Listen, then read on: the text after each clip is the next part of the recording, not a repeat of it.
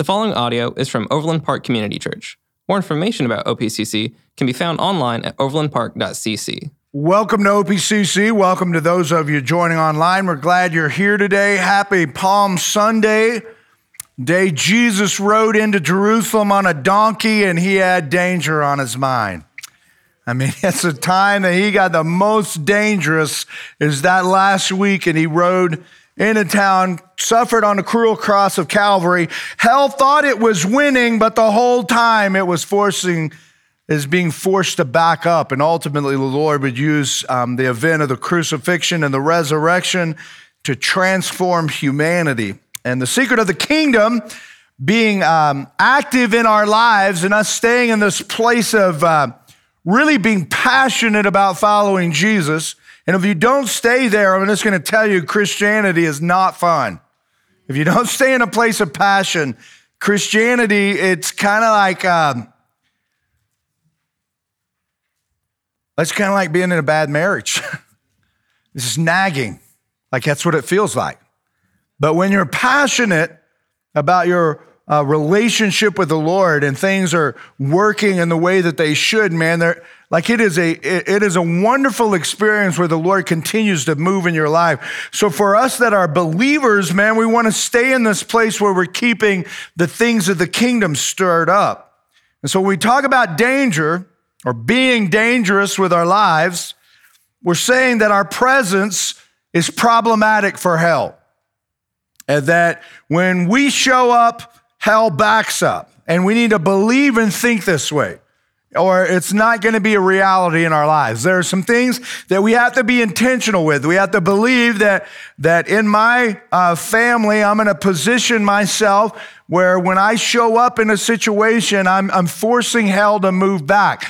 And so as a father, I want to think that way to when I'm interacting with my kids, but I also like for us to really get movement as a family, my kids need to think that way too.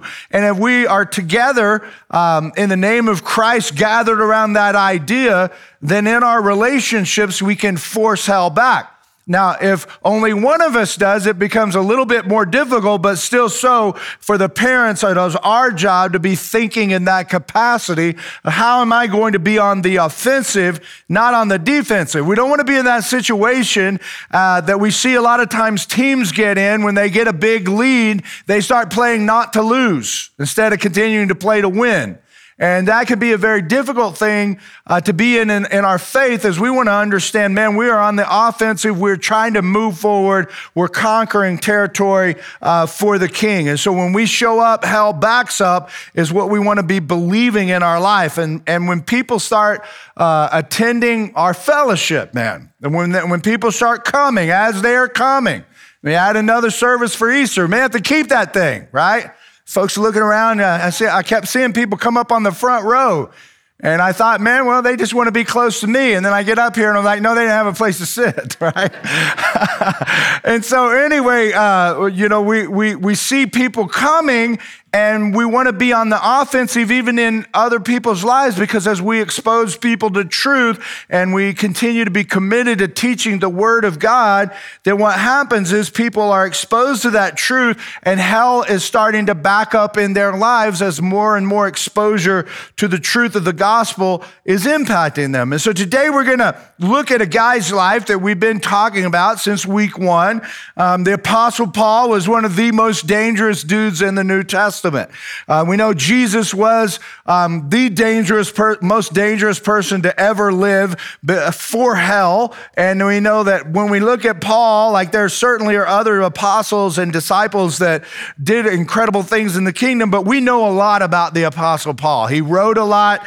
He teaches us a lot about how to follow the Lord. And so the Apostle Paul lived this way. He lived in such a way that hell had to back up when he showed up. So we look at Acts chapter 9. That's what we're going to be unpacking today, and give you a few takeaways that hopefully will help you to walk away from this place and think to yourself, I'm going to be dangerous this week, man.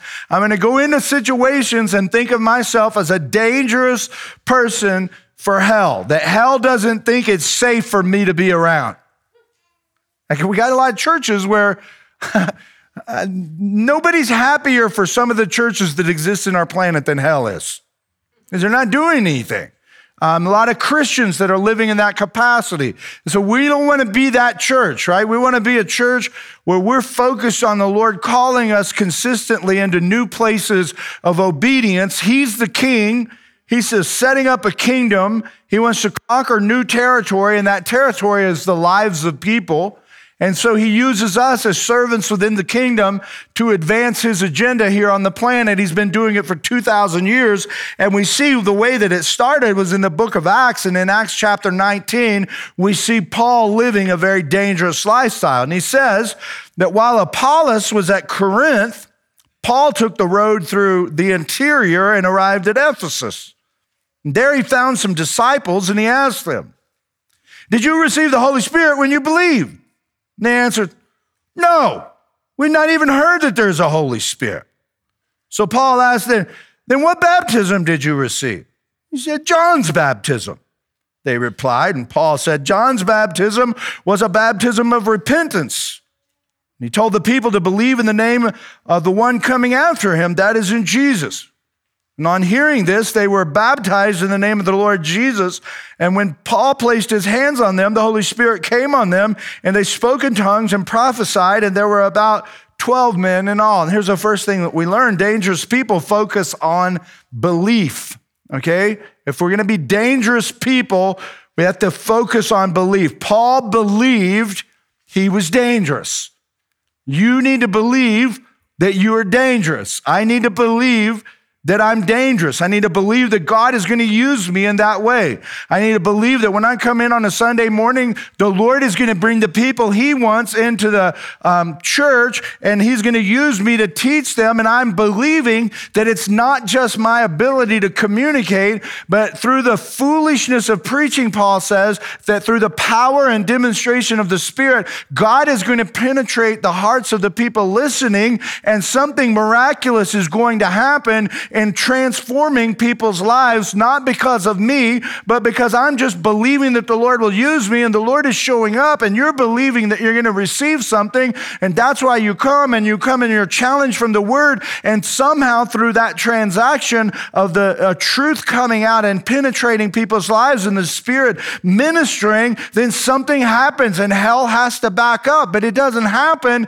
if I just believe I'm doing some religious experience, that I'm just going to teach you something cool and historical about the Bible. That's not what this is. This is about you and your journey with Jesus and what it means for you to lay your life down and experience transformation in your life and walk out your obedience and see the hand of God moving in your life. There's something a whole lot different that is supposed to be going on in this experience of being a believer and a follower of Christ. I'm laying down my life, and the Lord is calling me to a place of newness constantly. And that never stops. And if it does stop, then again, we drift off into it feeling like religion, and that's not the way Jesus intended for it to work. He said it is a life of abundance. It's something springing up within me. It is a wellspring of life, not only that I drink from, but it's flowing so freely in my life that others are drinking from my life as well, until they learn how the wellspring comes up in their own lives. And so dangerous people focus on belief. They believe that about themselves. They believe that they are dangerous for Christ. That's essential. But he also focused on what other people believed. I think this is essential. This is where it gets a little bit more risky. He intentionally looks for someone to ask questions about belief, where we have been conditioned that we don't talk about religion. What? Well, we don't talk about religion, but we ought to be talking about a relationship that we have with the creator of the universe. And we ought to be believing that God is using us to do that. And we ought to be concerned about what the people around us believe. What do my kids' friends believe?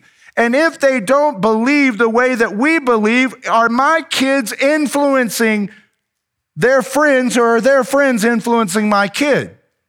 Because if their friends are influencing my kid, then my kid is allowing hell to back their lives up instead of backing hell up in their friends' lives. And it's time for me as a father to say, ex-nay on those friends. You say, well, they might get mad at me. I don't care. I'm not your buddy.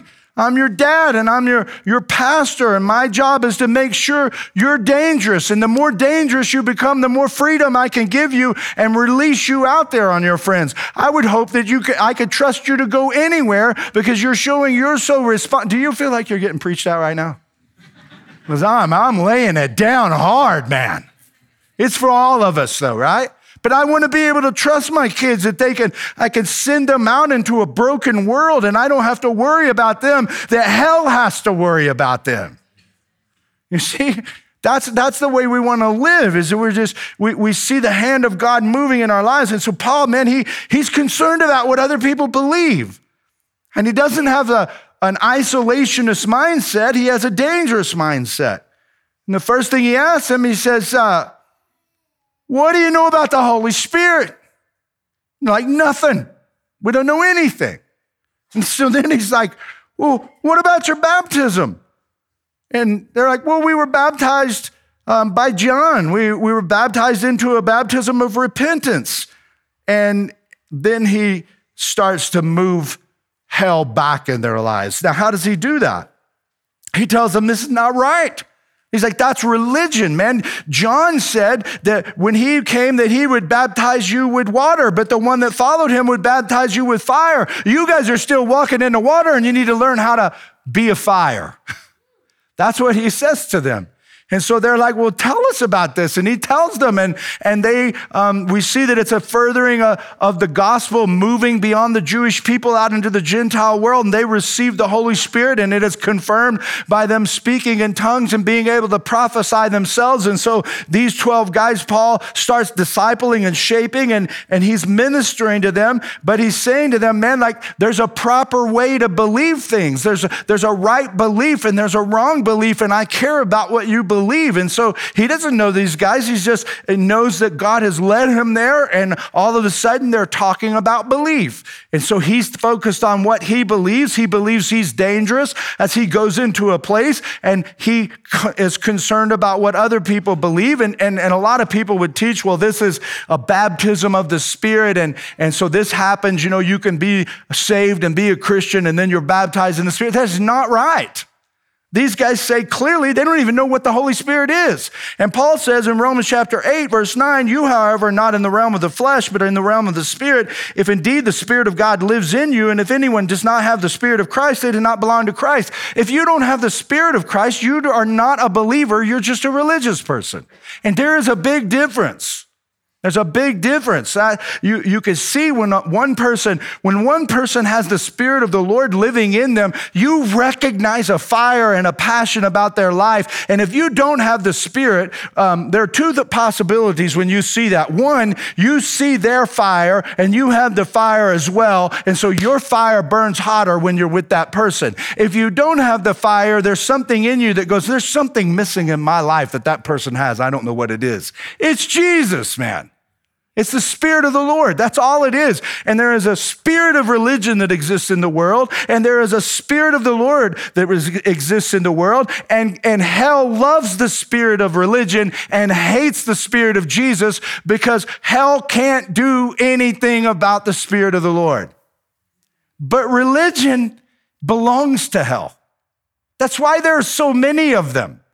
They're everywhere. And as long as they take you away from the creator of the universe, even if they're called Christianity, if it's religion and it's broken.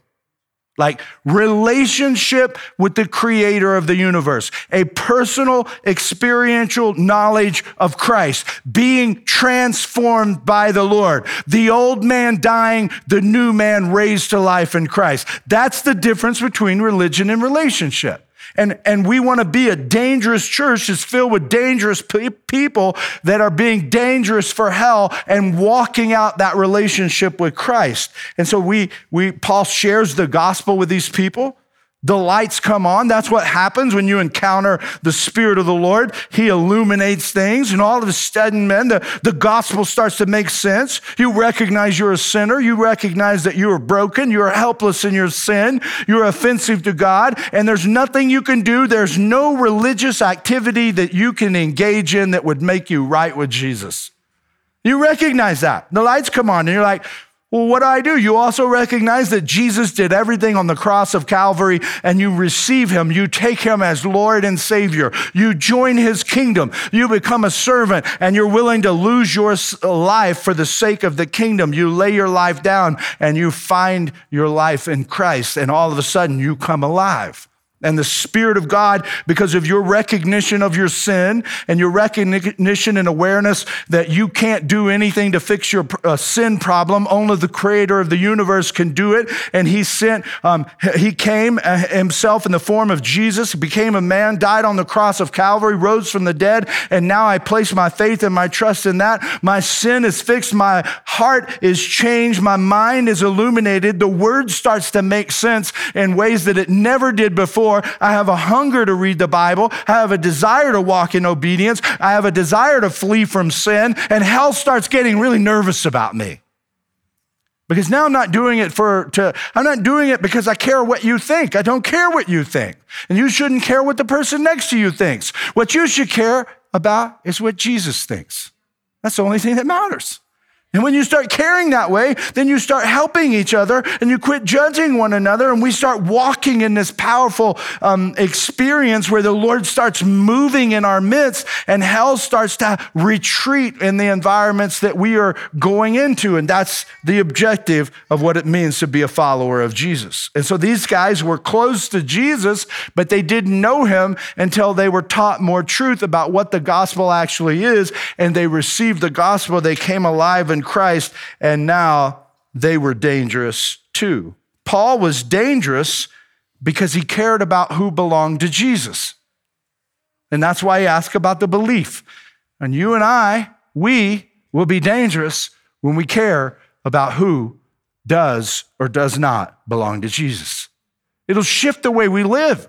It'll change the activities we engage in. It becomes the most important thing to us. And everything that we're doing now starts to be surrounded with this question: who belongs to Jesus and who doesn't? Who doesn't know what I know, and who needs to be released from their sin and enjoy this peace with God that I have? Who can share in this? And that's a dangerous lifestyle. Well, then he goes on in verse 8 through 10, and he says, Paul entered the synagogue and spoke boldly there for 3 months, arguing persuasively about the kingdom of God, but some of them became obstinate. And they refused to believe and publicly maligned the way. So Paul left them, and he took the disciples with him and had discussions daily in the lecture hall of Tyrannus. This went on for 2 years, so that all the Jews and Greeks who lived in the province of Asia heard the word of the Lord. This is a very important characteristic of a dangerous lifestyle. Dangerous people get comfortable being uncomfortable. We live in a society, even the church tries to make us comfortable. You can't build a church these days without a coffee bar and a big lobby and nice, soft, cushy seats, and make sure the worship is perfect and you got a good place to put your kids, and me. So we say, well, we're going to not preach a word that offends anybody. We're not going to teach the word. Listen, again, I'm just going to tell you unapologetically, I don't care if I offend anybody in here. What I care about is I offend Jesus. And then the word, man, I read the word sometimes, and I read something and I'm reading it and it just slaps. It doesn't care if it offends me. Thank God that it doesn't care that it offends me, or I probably wouldn't be married today. It offends me and how I try to live sometimes as a husband. And when it does that and I listen to it and it convicts me through the power of the Holy Spirit and I yield to it, then I begin to love my wife like Christ loves the church, not like Jimmy loves himself. You see, All the time the Lord is speaking to me, and we need that. We need that truth to be dropped on us because it is what helps us to walk in a place of freedom with the Lord, because the more that we can recognize where we're resisting from the Lord and we repent of that and we yield to the Lord, the more freedom that rolls out in our lives and the more dangerous we become because we start getting comfortable being uncomfortable. And we're not afraid to put ourselves in uncomfortable situations because we recognize that it is my discomfort when I'm trusting the Lord. You see, Paul said when we started this, and we started there in Hebrews, and the writer of Hebrews said that it is impossible to please God without faith. Well, what is faith? Faith is the evidence of things hoped for, or evidence of things not seen. So faith is when I'm walking according to things that I cannot see instead of living my life according to things that I can see. Now think about what you can see. You can see the possessions that you have. You can see the food that you want to eat. You can see the clothes that you want to buy. You can see all of this stuff. But what you cannot see is the unseen world, which is a spiritual world. When we are going to please God is when we don't let the things that we can see dictate how we surrender to the things that we cannot see. Rather, we let the things we cannot see dictate how we choose to engage the things we can see. That's what it means to walk by faith and not by sight, is we're walking this life out and we recognize that getting in that situation usually puts me in a place that makes me feel uncomfortable. If you're just comfortable today and if you are not afraid of anything that you're doing that the Lord has asked you to do, you're comfortable and cozy and there's no movement happening in your life and you are safe for hell. When you show up at a party, hell is like, glad you came. But when you know that you're taking risks and you know that you're listening to what God has called you to and you're uncomfortable in some areas of your life and you show up, then it doesn't want you there. Hell doesn't want you to show up in places because when you show up, you are now showing up with a certain amount of power that is going to change what is happening in the environment that you have entered because you represent the presence of God himself.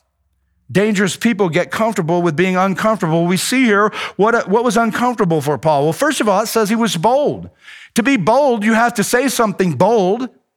And to say something bold, it has to be in a situation where someone would say, well, that was bold for you to say that. Well, that means that you had to be afraid before you said what you said. So you're always going to be afraid of saying what needs to be said. And that's what's going to make you uncomfortable. And you got to get comfortable with being uncomfortable. Otherwise, you're never going to say anything. You're anemic and you're a dead Christian. And Paul says, wake up, church. It won't work. It won't produce the fruit of the Spirit to be asleep at the wheel. All it will cause is a wreck. And so like we start to walk this out. We have to be bold. Sometimes it calls for boldness. We have to be persuasive. We don't want to just be bold. We don't want to be bold and just make people mad. We want to be persuasively bold. When we say something bold, we want it to have a certain amount of power in it and then a certain amount of persuasion where it causes a person to think. We're not looking just to offend people. We're looking to show people that, man, something has happened in my life that has brought about an incredible amount of meaning and purpose. And so we're persuasive as well as bold. And what happens is we reproduce. It says here that Paul, all the Jews and Greeks who lived in the province of Asia heard the word of the Lord. Paul was reproducing his life. He first started with these first guys and he talked to them about the baptism of John and the baptism of Jesus. There were 12 of those guys that came into the kingdom. He took those 12 guys, discipled them, and started discipling others along the way as he continued to focus on his belief and the belief of other people, and stuff started reproducing all around him. But here's the fourth one, and we can't miss it. I got to be honest with you. The reason we won't do the first three is because of the fourth. Paul was maligned. It's the Greek word kakalego, and it means publicly insulted. And that's the thing that terrifies the believer into keeping him from letting other people know he's a believer. What if they malign me? What if they do? That's the problem. You know what? I'm coming out of this place. We've been taught then, and that there's some truth to this being sensitive to people who are seeking. But the fact of the matter is, our country is in a mess. It is in a complete mess, and it is broken.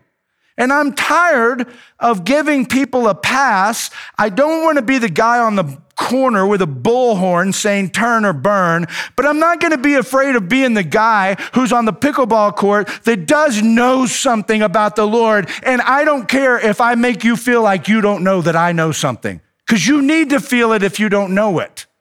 You need to know that I have something that you don't have, and I don't want you to feel that way in judgment. I want you to know so that you believe. And if you malign me, so what?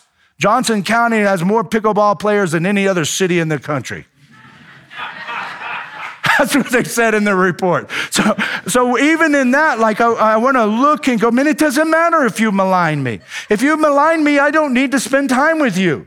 You reject me and just move on, because I'm concerned about pushing hell back in people's lives. I'm not concerned about being comfortable and cozy and spending all my time with this person, that person, or the other person. I'm trying to accomplish something with my life for as long as that I have to live. What I try to use to motivate me and what I'm trying us to be as a church is, how cool will it be to touch people with the gospel? You die, cross over to the other side, and like in Hebrews, it says we're surrounded by a great cloud of witnesses. You are a witness that is looking down on people that you impacted who are doing the same things with their life that you did.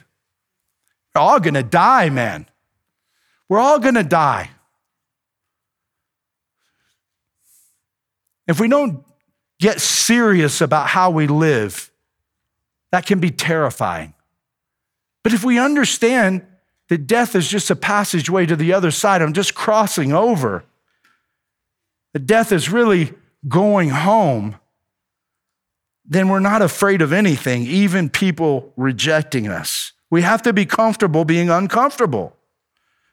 During this time that Paul did this, the church in Colossae was founded, the church in Hierapolis, and most likely the 7 churches of Revelation were founded and started during this period. Paul showed up and hell backed out of Asia. What would happen to our city if we just really get serious and we believe that, hey, man, the church isn't just growing just a little bit and we're okay with that. But we really believe, man, that the Lord is going to arm us and we're going to shift our city and back hell out of Johnson County a little bit. We're going to back alcoholism up. We're going to back suicide up. We're going to back drug addiction up. Why? Because we are seeing people come alive in Christ. That's what happens when we believe the Lord will show up and use us. Verses 11 and 12, God did extraordinary miracles through Paul so that handkerchiefs and aprons that had touched him were taken back to the sick and their illnesses were cured and the evil spirits left them. There was such a power and move of the Lord happening in the Apostle Paul, man, that they were able to use his clothes and God was just moving in that. Where's the power today? Dangerous people experience the power of Jesus. And so that means that when I become dangerous, I'm going to experience his power. And when you become dangerous, you're going to experience his power. And this is important because the power of the Lord is where our comfort comes from when we're uncomfortable. So we can put ourselves in an uncomfortable situation that feels a little bit terrifying, and we know the Lord has created this moment, and we can step into it, and we feel a little afraid of it, but all of a sudden the power of the Lord shows up in the midst, and because of that, we're comforted, even though it was uncomfortable when we first stepped in there. We see this over and over. We see the fire of God showing up in situations, calling people to obedience, and that power resting upon them. And so when that power is running in our lives, lives and we are listening to that power, we are listening to the voice of the Lord, we're in the Word, we're praying, we're thinking about the Lord, he starts drawing us to different places, and then he starts manifesting his power in our lives, and we are comforted when we see his power, and what it does is it transforms us because we're like, I want to get a little more uncomfortable. I want to see the Lord move in a little bit different way. And I want to be afraid. I want to be afraid that maybe things won't work out because I know that that's when the Lord does his best work. But I don't want to just be cozy. I want to trust that the Lord is going to lead me into scary places because I'm a dangerous person. And when I go into those scary places and I take a risk for him, his power is going to manifest itself and hell is going to move back and heaven is going to move in.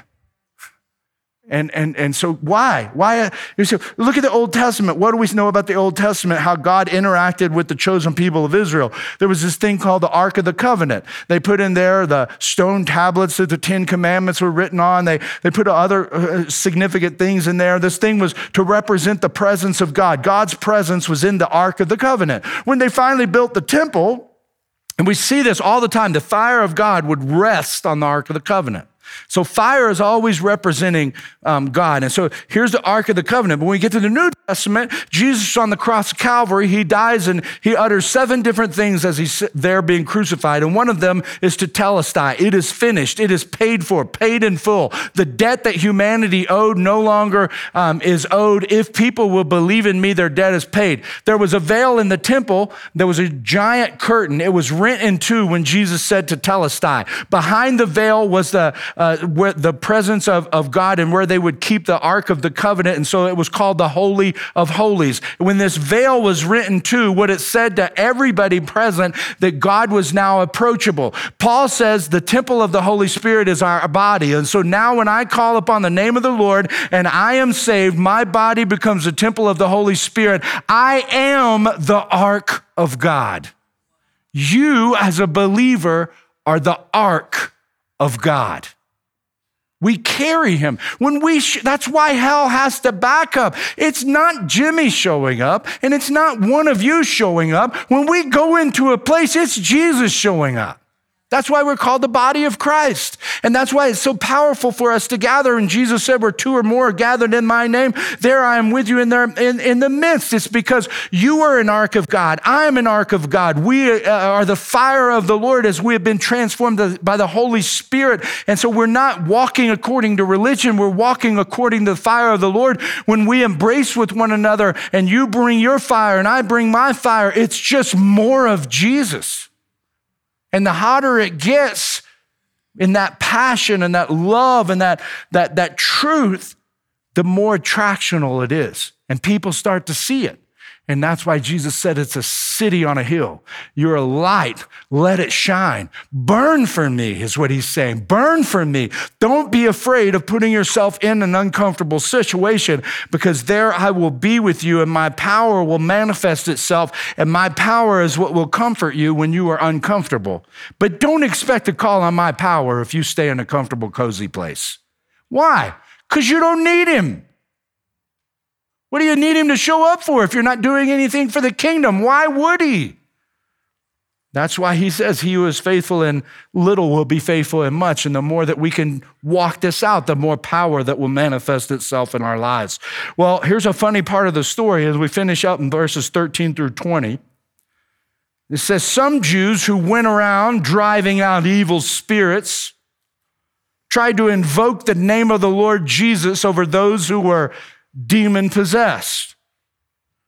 And they would say, in the name of Jesus, whom Paul preaches, I command you to come out. 7 sons of Sceva, a Jewish chief priest, were doing this. And one day the evil spirit answered them, Jesus I know, and Paul I know about, but who are you? Then the man who had the evil spirit jumped on them and overpowered them all. He gave them such a beating that they ran out of the house naked and bleeding. And when this became known to the Jews and Greeks living in Ephesus, they were all seized with fear, and the name of the Lord Jesus was held in high honor. And many of those who believed now came and openly confessed what they had done, and a number who had practiced sorcery brought their scrolls together and burned them publicly. And when they calculated the value of the scrolls, the total came to 50,000 drachmas. In this way, the word of the Lord spread widely and grew in power. Here's what we learned from that. Paul's story was dangerous. It was so dangerous that people were hearing about what he was doing. It was a stranger time when evil was able to function in a lot more simple way. I think that as we've become more sophisticated as a species, as human beings, I think evil has become more sophisticated as well. It used to be that it was really common for demon possession. Certainly demon possession happens today. I believe that still goes on, but it's more sophisticated. In some places in the world, it may be as simple as what we're seeing here, but I think it was pretty common for it to be as simple as it was manifesting itself in this day and age. But when the light of the gospel hit and people started coming alive in truth, evil had to get a lot more deceptive. And so now the demonic control is hiding behind substances and different things that lust of the eyes and pornography and all this other kind of stuff that it gets behind it, and it's much more sophisticated than what it was in this story. But either way, we're still dealing with the same thing. It's evil, it's wicked when it is apart from the Lord, and we have to find ways to be able to overcome it through the power of Christ instead of it forcing people to back up. When we're walking in the power of Christ, we're forcing this evil to back up. Well, these guys heard about what Paul was doing, and they were like, man, and they were kind of mixed up in some sorcery and witchcraft and other stuff. And so they are like, man, we know this dude over here in this house. They know something about him. That there's 7 of these brothers. They hear about it and say, well, let's go over there and let's see if we can work a little Ouija board magic on it. And they get a little nervous, and so then they say, in the name of Paul, who preaches Jesus, we command you. And the evil spirit says, I know who Paul is, and I know who Jesus is, but I don't know jack about you. And then he just violently attacks these guys. And so this is a human being that's overcome with a supernatural power. And say, well, how does he rip their clothes off? Well, they weren't wearing Levi's, He ripped their robes off, and these guys running down the street without their outer garments on, looking like idiots because they were claiming to know something they had no clue about because they knew about Jesus. They weren't in relationship with him. They knew about religion. So just Paul's story, these guys, the evilness, the evil that existed there was aware of Paul. It recognized his power and authority because Paul, when he showed up, he was walking with Jesus and he forced hell to back up. And evil will recognize our power and authority and lack thereof. So Paul's story was dangerous. Your story is dangerous. And that's the big idea of today's talk. But you don't get to go and begin to speak and cause evil to retreat in your life by saying, well, I go to OPCC. Who cares? He's like, well, I may know Jimmy and I know, whoever. I know Grant and I know this person or that person. But who are you? It doesn't matter where you go to church. It doesn't matter that you know somebody else who walks in power and authority. What matters is you. Do you walk in the power and authority and the freedom of the gospel? As a young person, do you see yourself as you're preparing yourself for the rest of your life to back hell up because you belong to Jesus? You see, there's only 2 possibilities when it comes to our faith in Christ. Either you belong to Jesus or Jesus belongs to you. And Jesus doesn't belong to you. We're the servants. He has all of us. He is Lord and Savior. And what we've done in the American church is we just want him as Savior. We just want the fire insurance in case the house burns down. The house is burning, and he's more than insurance. He is Lord and Savior. And if you just try to walk with him as Savior and you keep him loosely over here, as I know Jesus can do those things, but he's not doing them in my life, you're going to end up living a very broken and fractured and frustrated life. But when you start walking in the power of the Lord, you will come and burn your scrolls that have nothing to do with Jesus. And it won't matter how much they cost. You don't want to have anything to do with them because you've tasted the truth and it has set you free. And Jesus said, whom the Son sets free is free indeed. Dangerous people are free and safe people are walking around in grave clothes. Folks, as we walk away from this place, get a vision of yourself being dangerous for the Lord and let his power roll out of your life. Heavenly Father, we thank you for this day. We thank you, Lord, for calling us to a place of really excitement. That it's not a dead faith, it's not a dead religion, that we are alive in you. And you call us to a place of obedience where it is frightening, Lord. It's a little scary, but we're thankful that you show up in those places. And that you call us to a place of meaning and joy. And it doesn't matter what we're doing or where we're going, we recognize, Lord, it's all about you.